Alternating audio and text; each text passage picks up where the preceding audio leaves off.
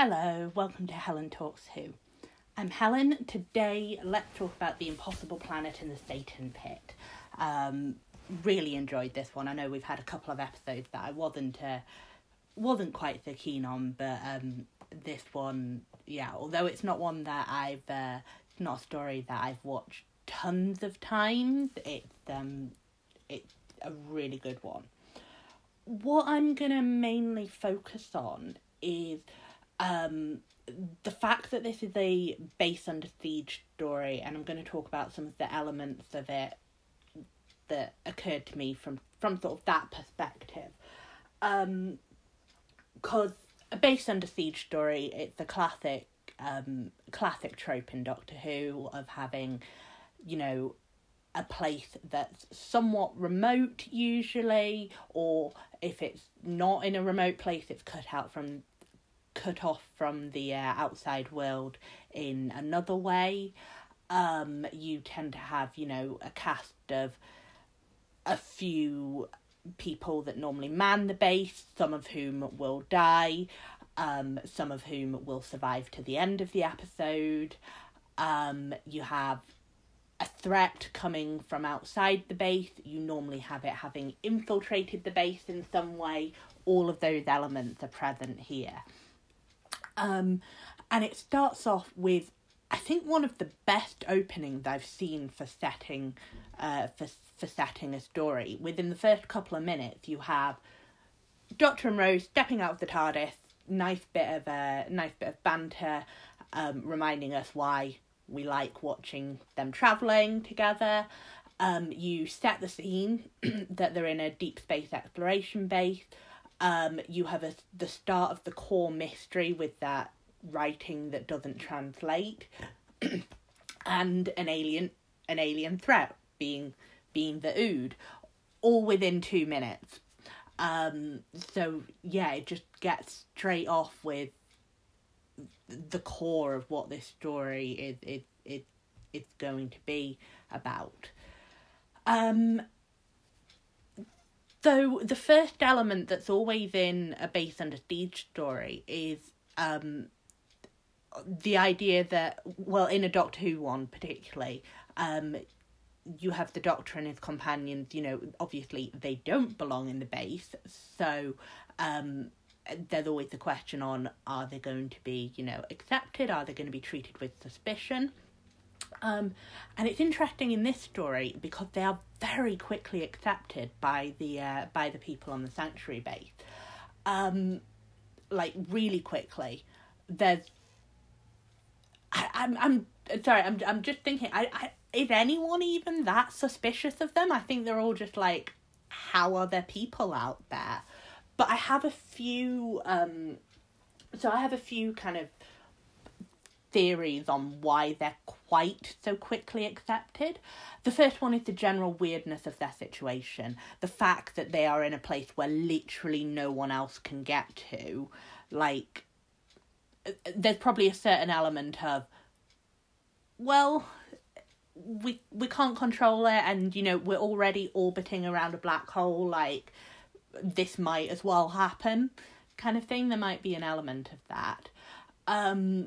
The crew also have clearly more knowledge than the Doctor and Rose, and therefore, like, it's sort of the power imbalance. The contrast I'm thinking of is Midnight in series 4, where the Doctor's being a bit of a know-it-all, and actually everyone finds that, a bit intimidating, whereas here it's the other way round. Like Ida's, the way she says that, you're not joking, you really don't know.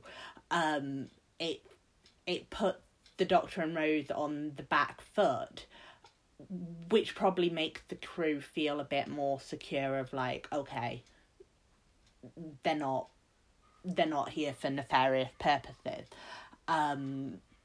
The other nice thing is that the Doctor in this episode, he's very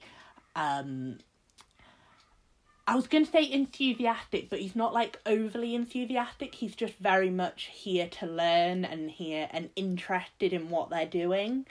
And the kind of person that's on a space exploration mission, particularly the kind of person that comes specifically to a planet orbiting around a black hole. Like, there's probably a fair overlap with the Venn diagram of people who are very willing to talk about, their project that they're passionate about to someone who wants to listen to them, which again just, make the Doctor and Rose a bit more easily acceptable. There's probably also a little bit the thing of, like, what are they going to do? Chuck them out the airlock? They can't send them home.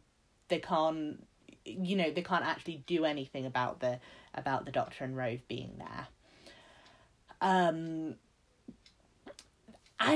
The other thing I wonder is that they do sort of have this pre-existing scapegoat in the form of Toby, because it's sort of implied that he doesn't fit in with the rest of the crew, even before being possessed by the devil. And again, that probably helps to have the Doctor and Rose be kind of quickly accepted. Obviously that's all in-story explanation. The outside of the story explanation for it is that it makes for a better story. The next element of a Base Under Siege story to talk about is there's always a reason that the Doctor and the companion can't walk away. And I think it's done really well here by literally taking the TARDIS away and having them not able to escape. And there's some Base Under Siege stories where it just separates the TARDIS from them, and the plan is that, okay, we need to get to the TARDIS, and that will drive a lot of the story. Or it's this idea of it's not quite the same, but like with Voyage of the Damned, I know it's not exactly a Base Under Siege, but there's a lot of parallels between Base Under Siege and Disaster Movie. But in that one, like, the TARDIS zooms down to Earth, so there's a sense of, well, we will be able to go back to the TARDIS. We just can't do it until we've escaped the wreckage of the ship. But here it goes one step forward and goes, no, we've chucked the TARDIS to the centre of a planet that is orbiting a black hole that has one route in and one route out. You're not going to get it back. Obviously, as the audience, we know that the Doctor will somehow get the TARDIS back. But the thing that makes it really good is that obviously the Doctor and Rose don't know that. So they are properly confronting in this episode what it means that A, they can't escape the Base Under Siege, and B, they're not going to be able to leave at the end, even if, even once the danger starts and they're focused on saving stuff, they're having to confront the fact that they're not going to be able to walk away from this adventure and go on to the next one. And I mean, the conversations with the Doctor and Rose talking about settling down, it's one of the highlights of this episode. It's really important because we're now 2/3 of the way through the series, and I feel like every other episode there's been something I've talked about where it's been like, yeah, this is emphasising how important Rose and the Doctor are to each other, and it's sort of continuing that, and it's funny to think about the Doctor having to get a house and a job and a mortgage and stuff. It is it's an interesting thing to think about. But yeah, because I mean, normally in a standard Base Under Siege story, the losing the TARDIS bit tend to be just a convenient kind of thing of, oh, look at that, you can't save everyone super easily, you can't use the TARDIS to solve the story. But the fact that the Doctor and Rose are like, oh, we can't fly away at the end, it makes that thread more than it is usually in this kind of story. So I really like that. And it then continued in part 2 of the story, because when they lose contact with the Doctor and Ida, and they're like, right, we need to abandon the base, we need to leave the Doctor and Ida behind. Like, in episode 1, Rose didn't mind the idea of being stranded in the far future with the Doctor. Like, obviously, you know, she would have eventually had to deal with the fact that she wasn't going to see her mum again, and being out of time, and sort of culture clash of living in the far future. But she didn't mind the idea. She was like, you know what, I can work with that. Fair enough. I knew it was a risk. But the idea of being there alone, the idea of being in a completely unfamiliar place without the Doctor, that gets her. And that's why she resists so much the idea of abandoning the base. So this is a 2-parter episode. And again, I want to talk about the cliffhanger, because this cliffhanger is really great. It ramps up the stakes with there being the risk of falling into the black hole, and it reveals the true enemy of, okay, there's something that's possibly the devil buried below us. This is not just, you know, a stray psychic field making the Ood act a little bit weird. This is not a standard alien threat. So really, it's something where the cliffhanger can't be resolved in the first 5 minutes of part 2. Although I think you still do get a bit of the Ood standing around menacingly as well. But yeah.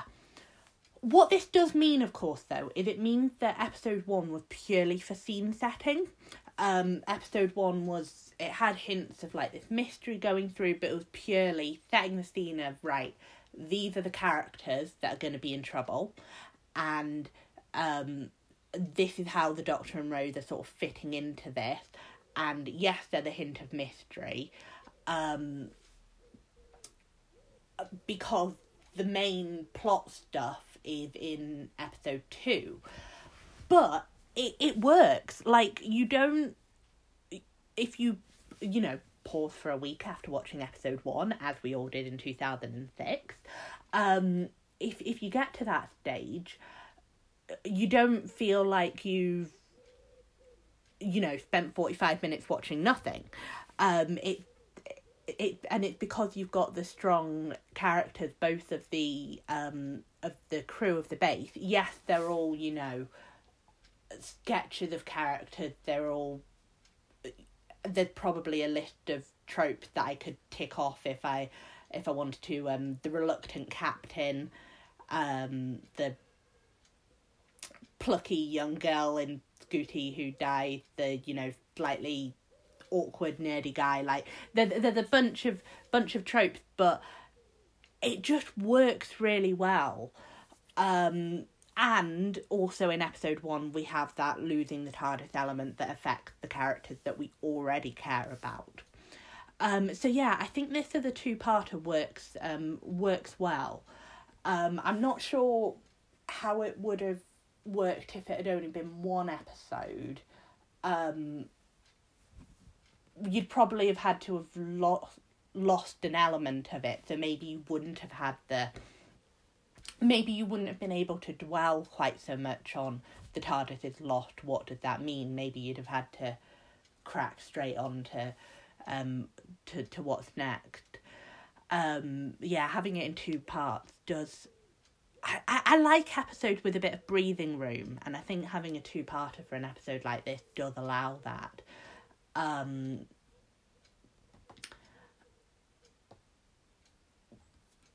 So next, the next thing I want to talk about is, so in episode 2, we have the main Base Under Siege part, the part that seems, most like a typical Base Under Siege story, where Rose and the remaining crew have to escape the Ood, they need to get somewhere to knock out the Ood, and then they need to decide what they need to do next, which ends up being fleeing the base. So it's, and yeah, you have the ventilation shafts, you have the crew working together.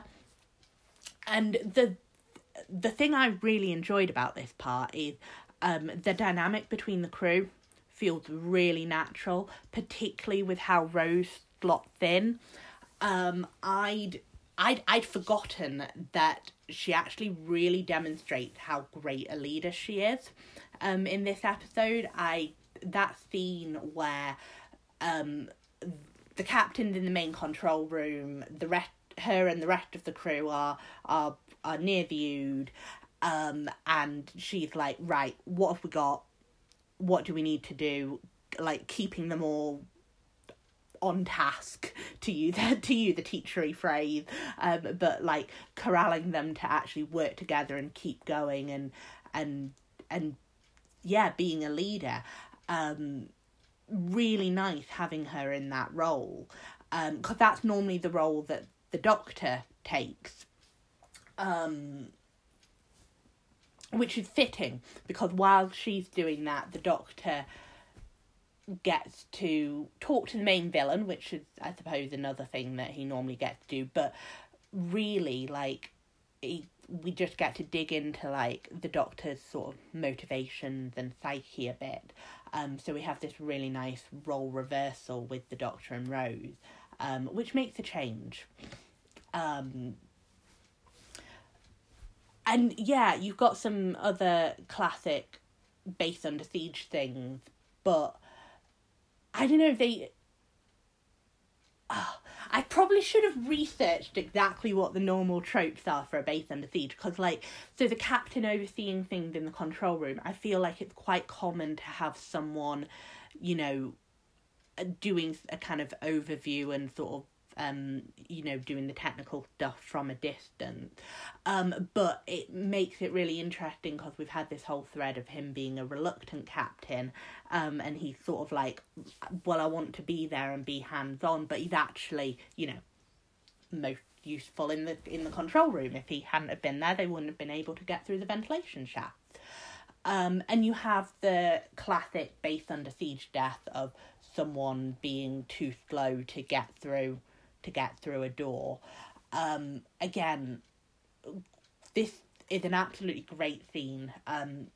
Jefferson, even though you've only known him an episode, I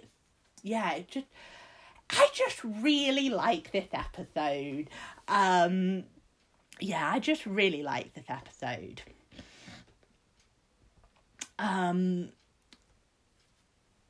Yeah, I'm getting a bit, just listing off certain tropes and stuff, so I'm going to move on to talk about the devil elements of it, because this is the bit that, well, like I said, ups the stakes of this episode and makes it more than just a standard Base Under Siege one.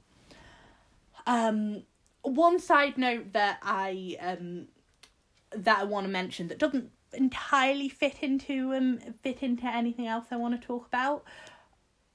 Underrated moment from episode 1 is Rose getting a weird, scary phone call and then just chucking her phone across the room. Like, super relatable. Yeah, great little underrated moment, that. But yeah, the devil elements are mainly there to have the higher stakes for the main survival storyline, because it's not just the crew escaping from the base. It's okay, there is a risk that actually they're going to take this evil being back to civilization. And the other reason for it is just teaching us a little bit more about why the Doctor travels and why he keeps going. A bunch of great lines that I've written down, but I don't think I want to, like, fully dig into. This is also something I find interesting. This is a story with the devil as a villain, but it doesn't play with temptation, which is nice, and it doesn't have that thing of the crew turning against each other. We still get to see the best of humanity, which, I don't know, feels refreshing for a story with the devil being a villain. That's most of what I wanted to talk about. This is another coincidence story. Like I said last episode, we seem to be getting a lot of those, so I'm not going to dwell on it. But yeah, thank you very much for listening. I have an email address for this podcast. If anyone has any commentary, want to share their thoughts, I'd love to hear from you. The email address is helentalkshoo@gmail.com. Next time, I will be watching Love and Monsters. Love that episode. Dead excited to talk about it. See ya.